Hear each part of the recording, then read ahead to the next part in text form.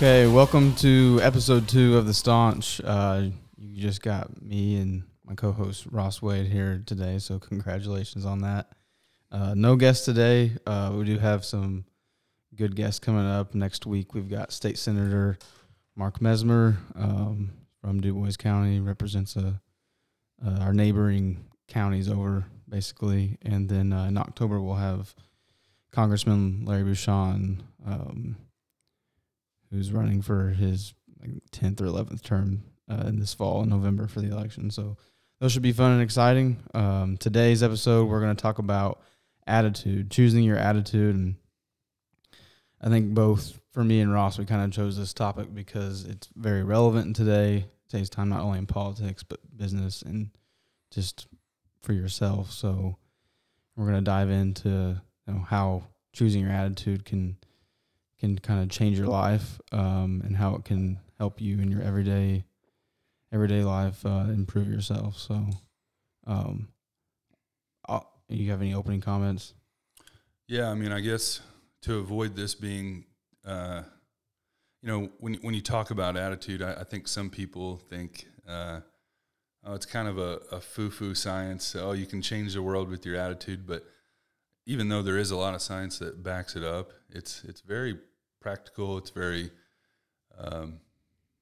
it affects you physically. So I think it'd be good to just kind of give a little foundation to why we chose the Staunch as a name and what attitude means to be an American in general. So, okay, yeah, let's. So I'll start from my side. This is something I've worked on since I probably graduated college, is how do I improve myself? So I almost look at it like somebody looks at their own personal goal. Say they're in the corporate life. How do I improve this weakness every year, right? And so for me, it was always, how do I improve my mentality? Because, when I was growing up, I had kind of a weak mindset, let things get to me, cared about what people think. So as I got older and out of college, away from the party scene, it developed more of a self-awareness. So for me, it's always year by year, what can I work on to improve myself? And, it would help in my business life and my marriage and all that stuff. And it's always been a big help to culturing that type of improvement. So what I'll get to is, I would say the end of 2021, so in November at some time, my pastor actually made one of the best sermons I've heard in terms of choosing your attitude, and kind of really self-motivated me to think even further on how do I choose my attitude. And his sermon was on choosing anger as a choice, right? So yes. And for me, I was like, how is that possible? Because you probably have it too. We're both Irish, Scottish. Somewhat. Man, yeah. It's my natural tendency is temper. Right. Yeah. So, and I didn't, I grew up and I didn't know how to control it. And my family has high tempers. All the males in our family do. So you're a product of your environment, right? So, but his sermon was about, you make a choice, that split second, you make a choice whether to get mad or not, or you could just let it go. It doesn't mean roll over and be a pushover, but it does mean you could choose at that very moment, say it's between you and your wife, to get mad and say something that you don't mean. Or you could choose to take a deep breath and then you can sit down and talk about it later, right? So that sermon just kind of changed my way of thinking. So I started thinking, if I can choose whether I'm angry or not in a split second, what else can I choose? And my wife gets tired of me talking about this, but I told Ross off air a week or two ago that if you can choose your anger, you can choose when you're tired too. Now, there's physical limitations to that. Over time, though. Yeah. We talked about that too. And what I'm talking about is, my personal example is, for a while after work, I would just wake up at 7 and go very hard until I fell asleep, which was usually midnight, 1 a.m. And I was like, what could I do during that time? Because right before I'd go to bed, I'd play video games for about an hour to relax myself. And that's just like a millennial way I developed, for better or for worse. But Yeah, games make you feel like you're solving problems. right. Yeah. That's probably it though. Yeah. But, so to finish my point up is I started thinking, okay, what could I do instead of that? Right. And I was like, I just go to the gym because I don't have time in the morning because I spend that time with my daughter. So what am I going to do, between 10 and 12? And I started going to the gym. So what it did is it kind of forced myself to kind of think, oh, you're tired, but like, are you tired or are you just unmotivated at that time? So I decided to be self-motivated, and eventually it got in a routine, and I've improved my improves your mental health, physical health, and I've been able to, like, my brain does not turn to mush between 10 and midnight anymore. I actually have like a couple more hours in me to keep going now. So yeah, I think that's the biggest personal example I have of choosing attitude. So how long, and that's the thing, like attitude, choosing your own attitude is not a quick fix, because when you say, oh, I get to choose when I'm tired and when I'm not, it's kind of like saying, I get to choose whether I'm a human or not. And so, but with the right attitude, like for instance, maybe that day, because you had that attitude, it made you run or exercise or train 10 minutes longer. And the probability that you will train 10 minutes longer next time increases when you train 10 minutes longer this time.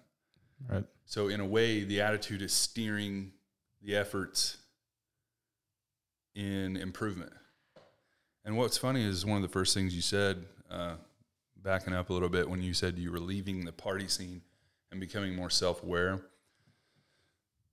Obviously there's nothing wrong with the social world or going to parties or anything like that, but the West was built on the individual, and I think we can see that pretty heavily right now. Right.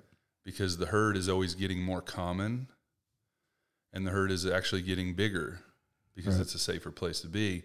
And so backing up a little bit as far as attitude goes, it's important to think individually, especially now, which is an attitude in itself. But then furthermore, when you said that you started to develop that mindset of, I don't get tired, it's a practice, because if, say, your life where it is now is not where you want to be, but you want to become something else or improve, that's a destination of some sort. That's a goal. So if I were to say, I want to become a pro whatever, I want to become this thing, well, then it has to be broken down into what do people like that do. So if I were to study billionaires, or let's just take wealthy people. Well, what do wealthy people do? And if you could find the common trait amongst them, you would be able to identify a certain characteristic or character. But then it's even broken down even more. I can break down characters into habits. But then it's even further than that. You can break down habits based on what actions you chose. Right. But then you can break it down even more past actions, because you can say, okay, well, what thoughts produced these actions? Okay. Then it can be broken down even more than thoughts. You could say, okay, what attitude do I have to choose to be able to train myself how to think this way? And for me right now, trust me, thinking different than the herd is good. Yes. So when I break down my thoughts and into a certain attitude that I chose, that attitude is kind of like, it can't be simplified anymore. You can't break down the attitude because you were choosing it in any given circumstance. Absolutely. One of my favorite quotes is Viktor Frankl. He wrote the book, Man's Search for Meaning. He made it through the Holocaust. And he said that, he even was grouped in a camp with a former pastor of his who he saw about halfway through, his attitude just broke, and he was helping the people administering the camp, where a guy like Frankl just continued to write his book. And in his book, there was a quote. It said, and this is why attitude is so closely related to freedom, because if you can choose your own attitude, you're free. Right. No matter where you are. Freedom can't be taken from someone who believes they're free, because it's like that attitude of like, oh, you can't hurt me. Yeah. You know, I'm unaffected. So the quote was, the last of any human freedom is being able to choose your own attitude in any given circumstance. And we live in a world right now where it's pretty easy. You can go 1,000 different directions with your attitude, but if you're living in a concentration camp and all you say is, oh, you want to torture me? Good. Sun's shining out there. Right. I can't wait to be done with this. You know, that attitude is powerful. And it may not, that's the thing, it's not instant gratification. It's the opposite. Right. Because it's a process. Now, not only does a quote or a book like that really remind me of how important attitude is, I experienced with a loved one a few years ago. She was experiencing heart attack symptoms, and all the symptoms lined up with a heart attack. But as soon as we found out in the hospital that she was not having a cardiac event, I was able to sort of talk to her and kind of get inside, you know, her mindset. Right. And it was pure fear. She believed she was dying. And that's a belief. You can't break down a belief either. It's sort of at the same level with attitude. It's like the most simplified steering wheel or catalyst that you have to choose your destination. Well, believing she was dying was producing real physical symptoms. And I looked at her and I said, you know what, you're right. You are dying. I'm dying. And that's an attitude. Yeah. And it's true. That's the thing, though. So you're dying right now. I'm dying right now. And that's an attitude. But also, if I say I'm alive, I'm living right now, that's an attitude as well. And it's also true. So I guess what I'm saying is, even if a negative attitude, a bad attitude, a sick attitude can actually change you physically to have symptoms similar to a heart attack, well then, how do you not believe that attitude can change your entire life and change? And if you get really good at changing your life and other people around you get really good at changing theirs, if enough lives change, you can change the world. Yep, 100%. So attitude is not a quick fix, but it is how you change where you end up and what you become. You know, yeah, 100%. So I think that's what, you know, Jacob and I are really focusing on right now, because you see it definitely on social media. I see it in the media in general. I see it in the world. I see it when I react with people throughout the day. And I just said the word react, and that's probably the perfect word to describe what I'm saying, because anger is a feeling, right? But the way you react to it is your choice. And the social media world that we live in has just trained us to become more reactive all the time. Right. And you can break those chains, and you don't have to play that game. You can opt out of that game and be an individual and choose your own attitude.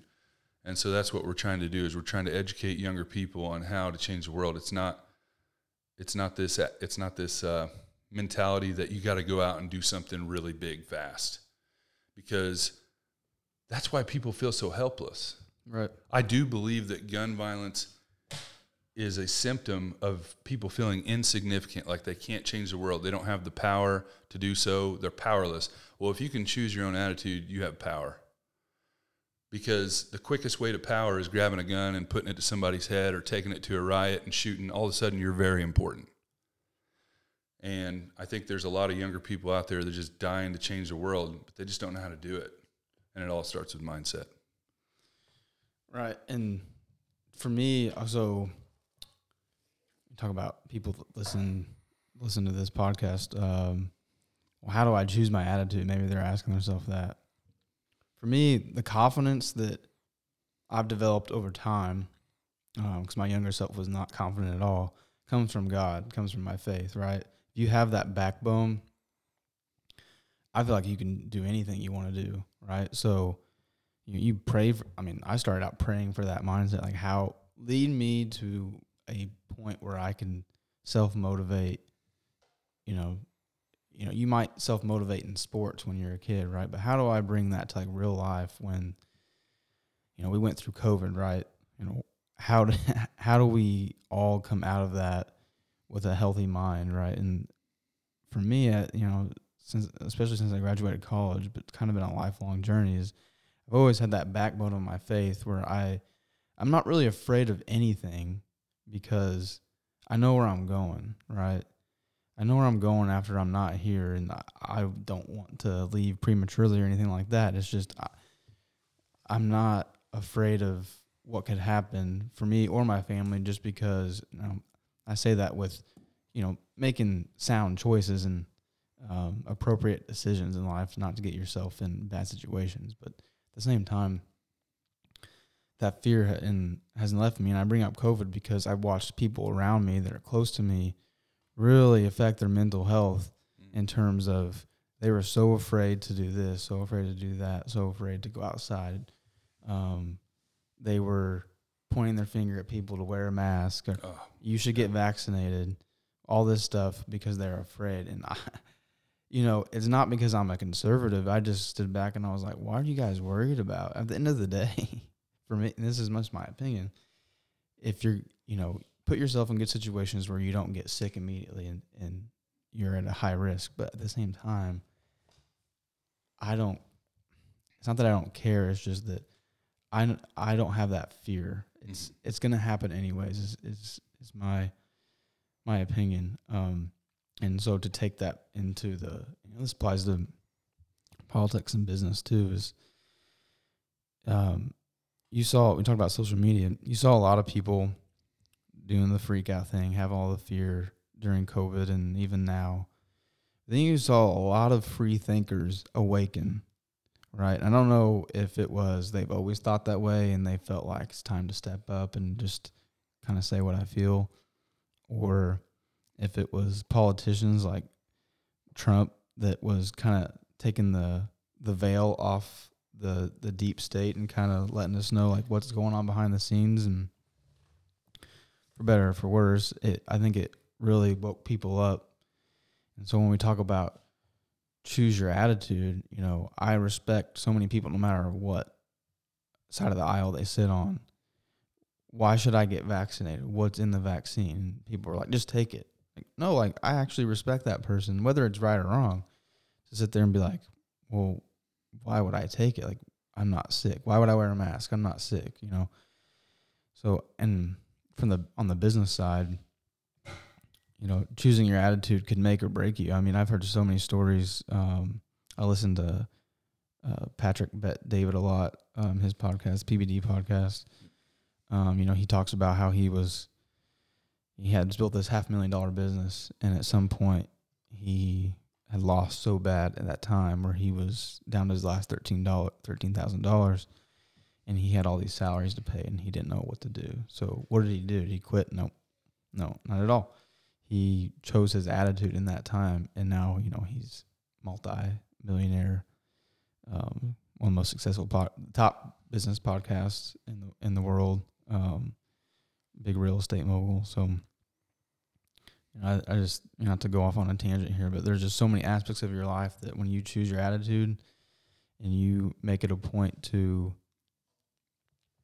move forward and progress forward and not have that fear with whatever your fear is. I know everyone's not religious, but for me, my religious backing of having God and Jesus Christ as my Lord and Savior has always been my backbone of like, I feel like I can take on the world just because I know they have my back, right? And I think even at your lowest point, if everyone leaves around you, you still have Jesus Christ as your backbone to kind of spring forward and change those relationships within your own life. I am so glad you brought up faith because I meant to bring that up first. And whenever I was saying the part about how thoughts can be broken down but attitude can't, thoughts can be broken down but faith really can't. Either you do or you don't. It's kind of on the belief level. So whenever I'm talking about attitude, I'm kind of talking about this realm of being that's also on the same attitude with belief and attitude, belief, attitude, and faith. You know, it's like the faith of a mustard seed, right? Well, it's like, what does a seed do? It grows into things you know, it's the beginning, right? So how do we get people, and I see it everywhere, not just on the Democratic side, the conservative side, or not just on the left, the right, the church, the state, whatever. But we see all types of people that are just kind of throwing up their hands like, well, this is just the way it is. Right. Destiny is just going to happen. And in a way, yes, ever since the beginning of time, there's a great, great string of cause and effect, right? So this thing causes that effect, but you control your own causes, you know? Yeah. And that's a choice.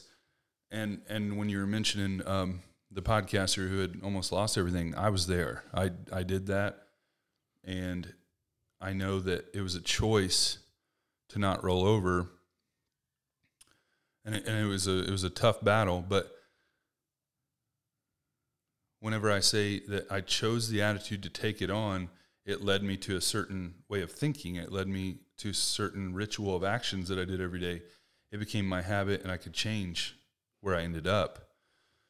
You know, it's the same as, you know, having the faith. You know, like when you hear people say, well, I have faith in you, right? Or it's like, I have faith this thing is going to happen.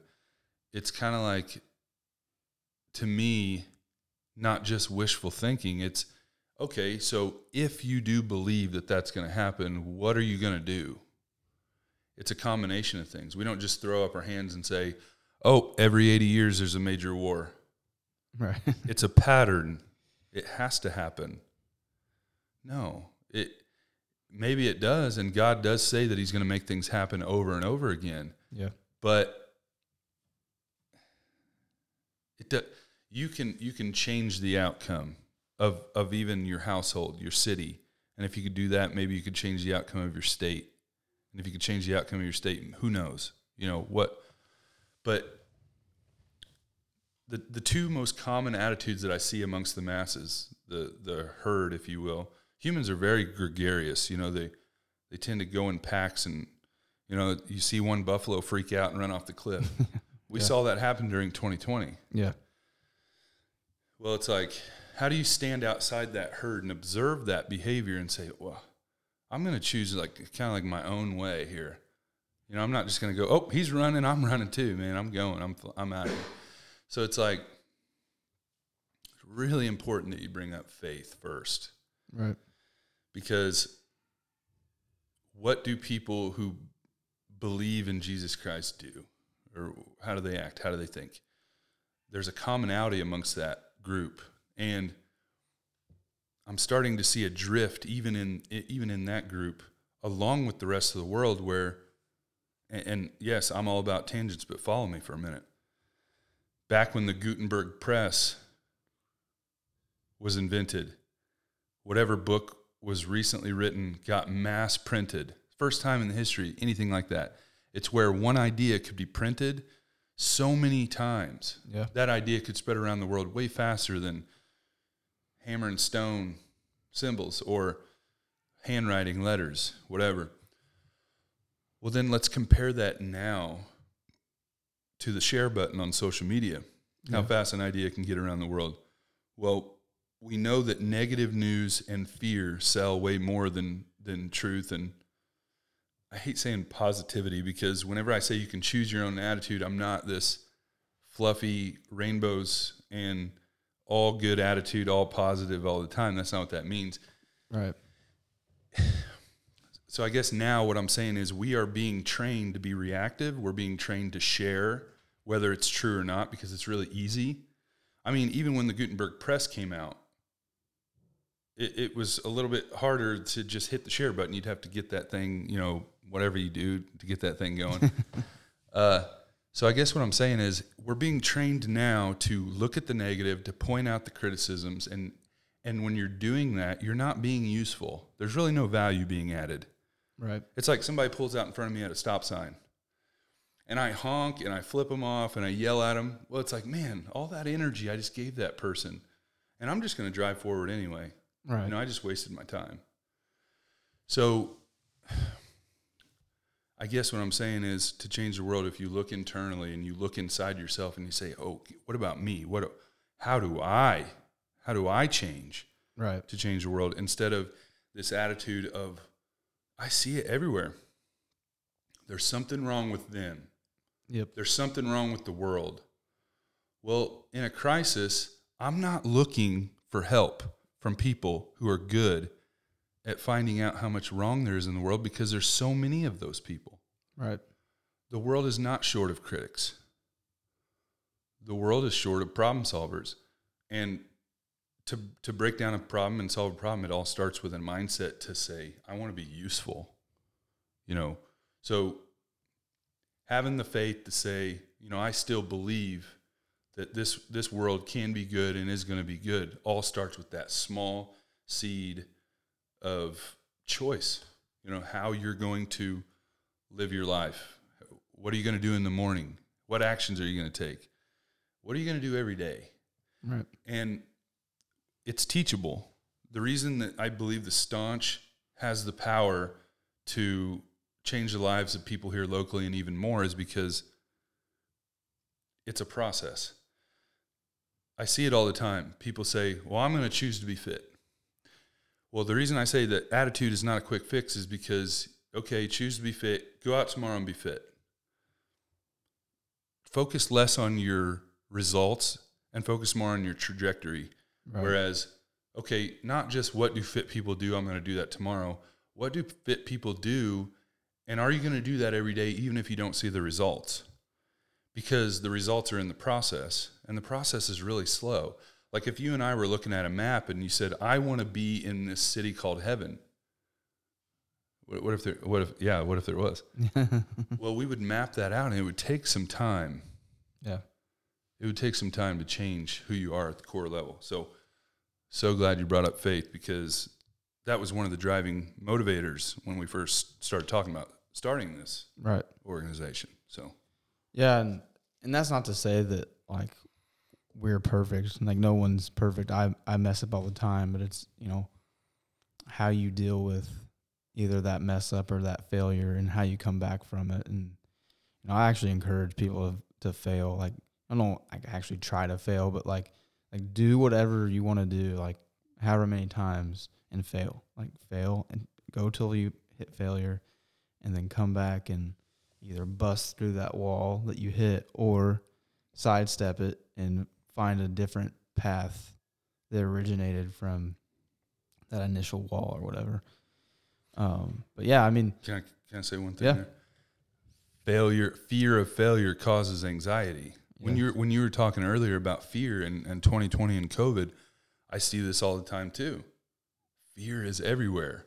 And the opposite of fear, and I don't know if a lot of people, and when you say nobody's perfect, please say that for me, definitely, because I'm sorting through a bunch of messes right now.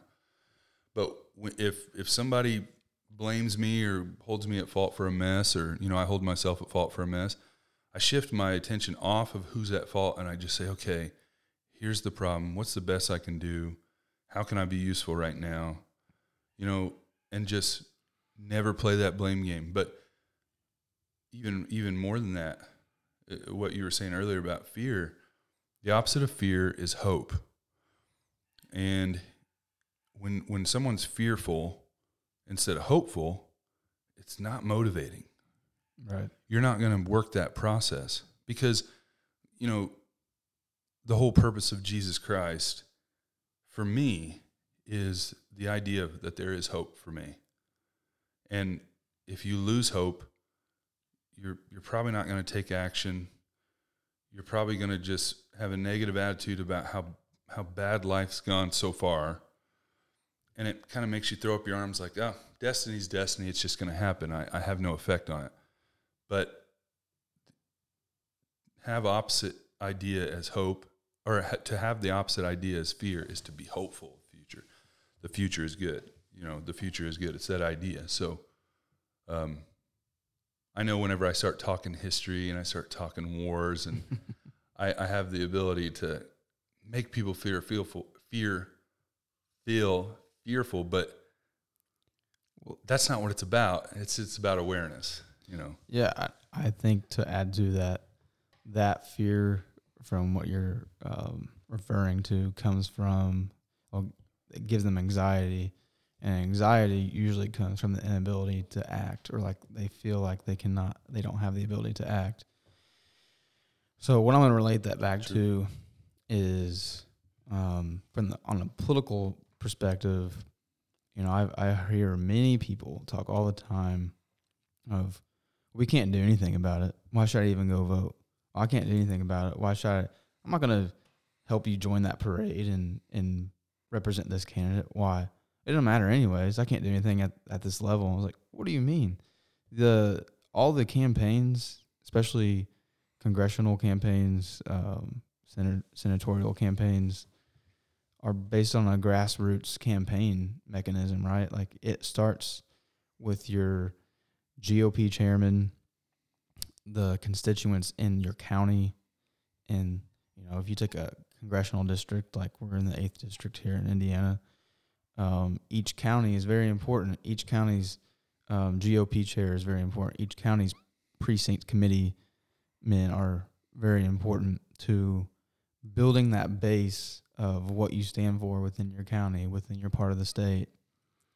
And a whole district of people in that scenario can really affect, like if the whole 8th district said, I want to get there are no zoning laws, right? Like if we all came together and said no zoning laws in Southern Indiana, right? Yes, that would be awesome. And Ross would say awesome because he's a developer. But well, I'm not going to say no zoning laws, but yeah, I just get put a leash on those guys a little bit. Yeah. Just a simple example, right? That matters, right? Even if it's written in law that, like by the state, for example, and it's not this way, but to keep it simple, that you have to have this law in place. And the whole 8th district said, no, we don't want that at all. That matters because what does that mean? That means people like Shane Lindauer, Mark Mesmer, even Larry Bucshon, they can take that and say, like, my constituents do not like want this law. They don't, or they do want this law, whatever it is. And so that does affect change. And so people are going to tell me, well, that doesn't affect how, you know, what the Biden administration is doing. But it does. If you have that attitude, if the amount of people that come to me and say, I can't do anything about it, I'm not going to go vote, or I'm not going to do anything, I can't do anything about it, I'll vote, but like I'm just going to sit at home and be afraid and hope that someone comes along and does something. Let it happen. Right? Yeah. It's going to happen anyway, so what am I going to do? But that's not true, and we talk about this all the time. It starts with choosing your attitude, but like one person can change the world. A whole army of just people from Southern Indiana or Western Kentucky or wherever region you are in can impact the entire, not only the United States, but the entire world. But it starts with your attitude.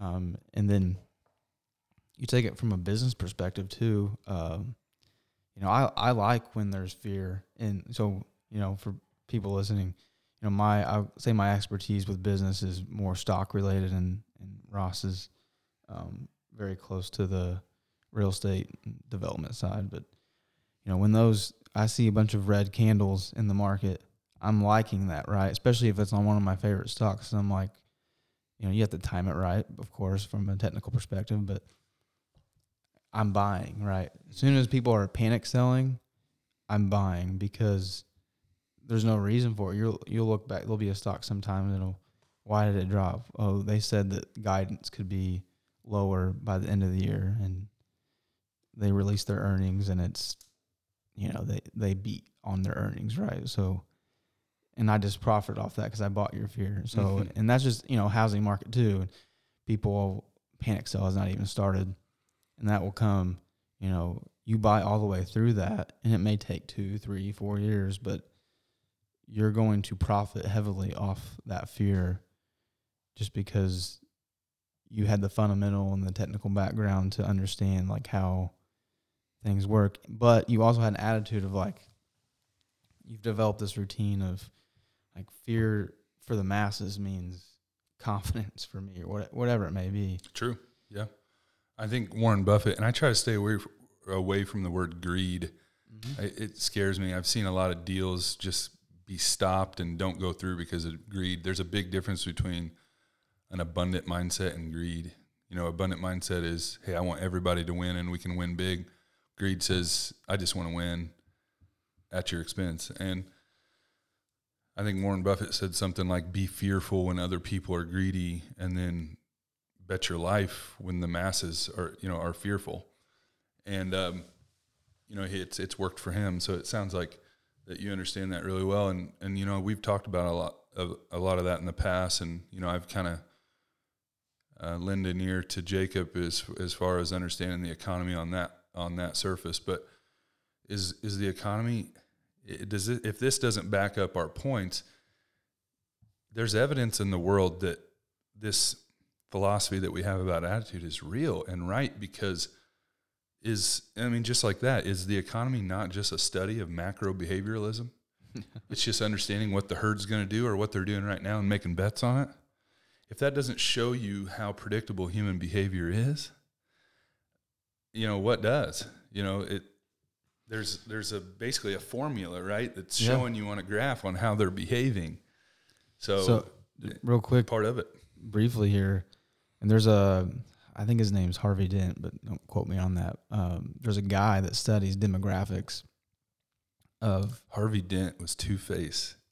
Yeah, I know. That's why I said don't quote me on that. His name's Harvey something. No, I'm teasing, but yeah, that's true. Harvey Dent, Two-Face, I think, on Batman. Yeah, no, I think you're right. But that's cool. It's cool. But he studies demographics of consumer spending. So back in, I think it was the 70s or maybe it was early 80s, he called out that there would be a market crash, housing market crash, stock crash in 2008. And I think people in that community of the, Wall Street, whatever, probably thought, what in the world? But he just studied demographics of baby boomers, when their spending would likely come to a halt, when the next generation, when they would start spending. And so to that point, he was able to predict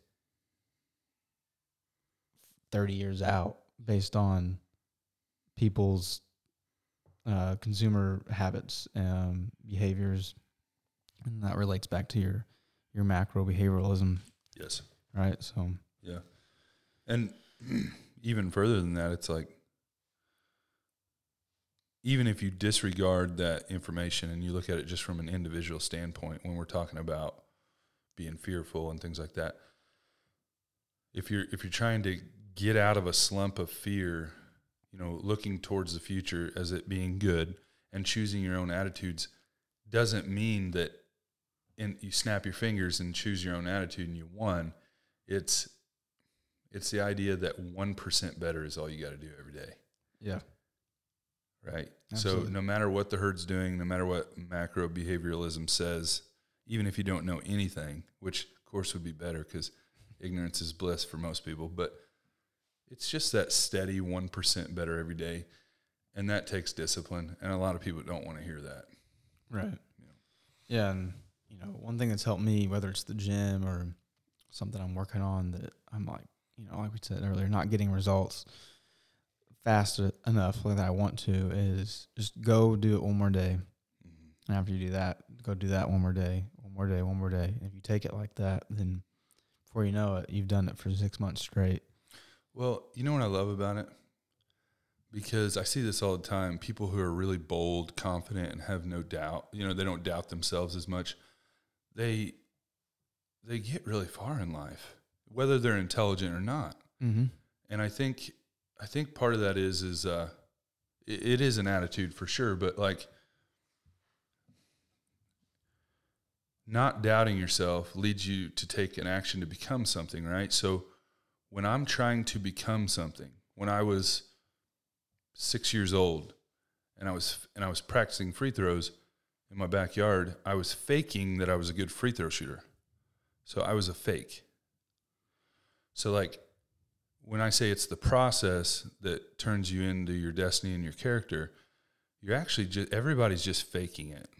We're all imposters. Right. And practicing is actually just doing something so poorly so many times that you actually just get good at it. So it's almost like fake it until you make it. That's a sort of a cheesy saying, but that's an attitude thing.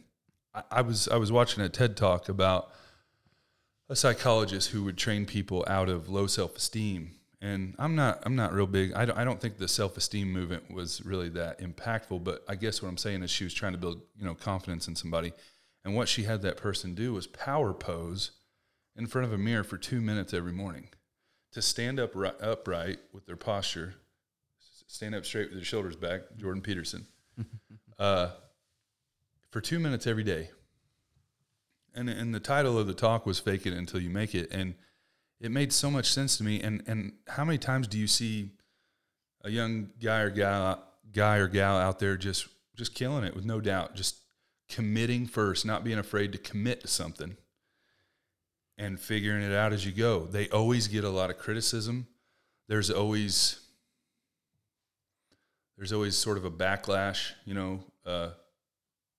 that comes when that person becomes a little bit successful, but they don't care. The idea of faking something until you become that thing is, it's almost like we see now that the master-apprentice relationship in the work industry was way more effective than sending people to college, because they're not doing it yet. They're just learning the theory of it. Now, I know some fields they're doing it. Mm-hmm. And don't get me wrong, college degree is not a bad thing at all. It's good. But I think we see now that the master-apprentice relationship worked so much better because the apprentice just started doing it. And they were obviously bad at it in the beginning, but then just over time, if it's worth doing well, it's worth doing poorly, So I guess what I'm saying is, first of all, for sure, you said this earlier, me or Jacob, neither of us are perfect. I'm definitely not. Lots of mistakes, but that's part of it. Yeah. Because the best way to find out if something's viable or not is by doing it. Just go do it. Yeah. And fail. And fail really hard. Like, fail so hard that you end up further along than you were anyway. Yeah. And right now we have a bunch of tire kickers in the market, and we got a bunch of naysayers. Well, it's really easy to be a naysayer, to be someone that's a critic, because if you're right, well, then you didn't have to criticize somebody based on them trying and having no doubts. You didn't have to spend that much effort to criticize. And matter of fact, you were a part of like a group. Right. So it's really easy to criticize when you're a part of a group, because, if you're criticizing like one person and you're amongst 200, well, then who do you blame? And, power to the people, right? But, it's like, it's so easy to play that card in today's world versus be the one that's like, okay, I don't want to be a part of that group. I just want to be the one that's trying to solve the problem, and I don't care if I fail or not. Right. Like right now, at the end of 2022, the United States is projected to be short 5 million new homes. Why is that? Large generations of people hitting the home buyers market, obviously, supply and demand. But also there's been a long tick in certain areas of the U.S. that have made development progress pretty slow because infrastructure costs are so high. Cities seem to grow out first, and then they reach a limit where the infrastructure can't be brought out at funds at the state from the state's expense. So cities start to grow up by changing properties to be more dense. And so, I'm just using this as an example. One of those things I'm trying to solve is a problem amongst the masses. Yes, the cost of construction is really high. The cost of land is only going to get higher. Therefore, the costs of living in a home are never going to stay the same. But isn't that a problem amongst the masses? And if it is, how do you solve that problem?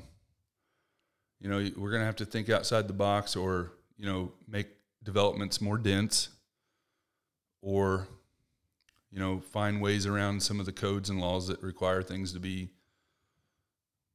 overly built or whatever. But and I know this is a tangent, but that's just one of the problems. That's one of the thousands of problems that we're facing in America right now. And angry, bitter people mad at the system will only make that problem worse versus individuals, which the West was built on rugged individuals. If we had more individuals in the country that were makers and problem solvers, and we don't, the majority are takers and critics, we would be in a much better position economically, spiritually, everything, because when you have more individuals that have the capability to help others, it's a better place. But over time, and this is another tangent, over time, democracies learn that you can vote yourself free stuff, and then eventually the politicians can't uphold their promises, and democracies fall apart for that reason. So I think I just hit you guys with a whirlwind of about 3 tangents in one rant. So back me up a little bit, Jake. Yeah. So a good example of what you just talked about was, instead of being bitter and angry, talk to the people got mad about Trump not paying taxes, right? That was a big hoopla. And on the surface, I can see where if you just want to take everything for what's on the surface, that, why he makes billions of dollars, why wouldn't he pay taxes? Instead of being angry and mad, be like, why does he not do that? I don't know. I'll go read something about it. Oh, well, real estate, like the government will actually pay you tax incentives to invest and grow things. Oh, okay. Well, that must be what he's doing. Yeah, that's what he's doing. He's investing in real estate or whatever. They give corporations tax incentives to invest in like starter companies, right? That's tax-free money. People here locally do it all the time. That 1031 money you get from your capital gains sale on a real estate development or a home, or what, not necessarily a home, but like a duplex, whatever it is. Yeah. You are incentivized to take that money, and what most people will do is upgrade to more units, and you're not taxed. So that's how you pay zero taxes. So what I did, instead of getting... You defer them. Yes. You're going to pay them one day. Eventually. Unless you die. Eventually. Then maybe your kids will pay them. I don't know. Eventually. But what it took for me to learn that was just ask myself questions, read. I know a lot of people... Ask questions is great, yes. A lot of people our generation prefer videos, but go study people that are familiar with that. And I started with Grant Cardone. Then I went to Robert Kiyosaki. Great insights. Read several Dave Ramsey books. Now I'm at Patrick Bet-David. And so you analyze all these guys, and you just kind of put them in your own mindset and what works for you. And it's a very, very powerful knowledge to have.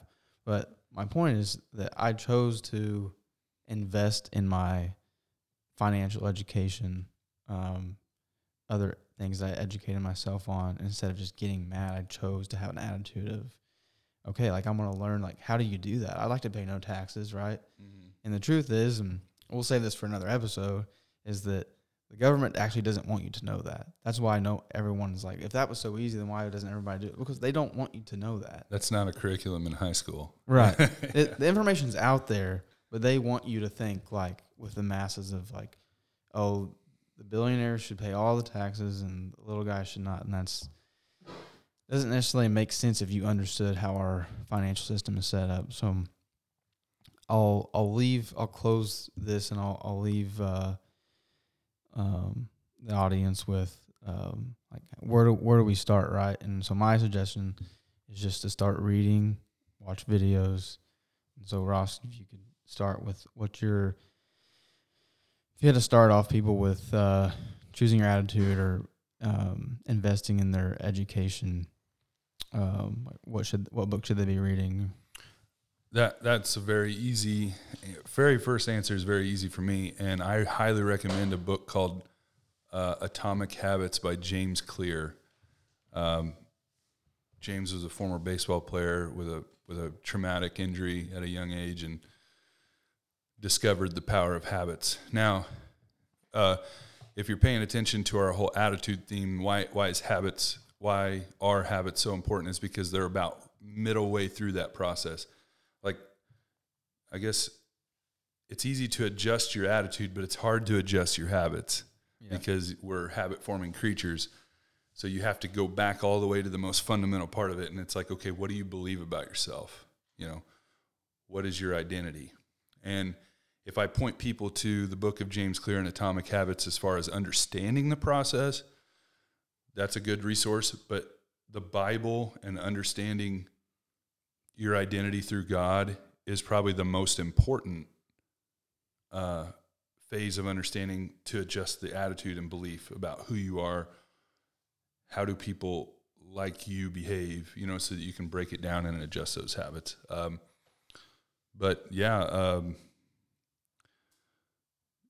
Don't be discouraged. Don't be afraid. Go out and get that 1% better every day, because all of a sudden the results are going to compound. Like, for instance, I don't have any graphic displays here to show you, but if you were to Google an exponential curve right now, audience, if you were to Google an exponential curve, y equals x squared, you would see that it approaches an asymptote. So the x value increases, so the y value increases very slowly.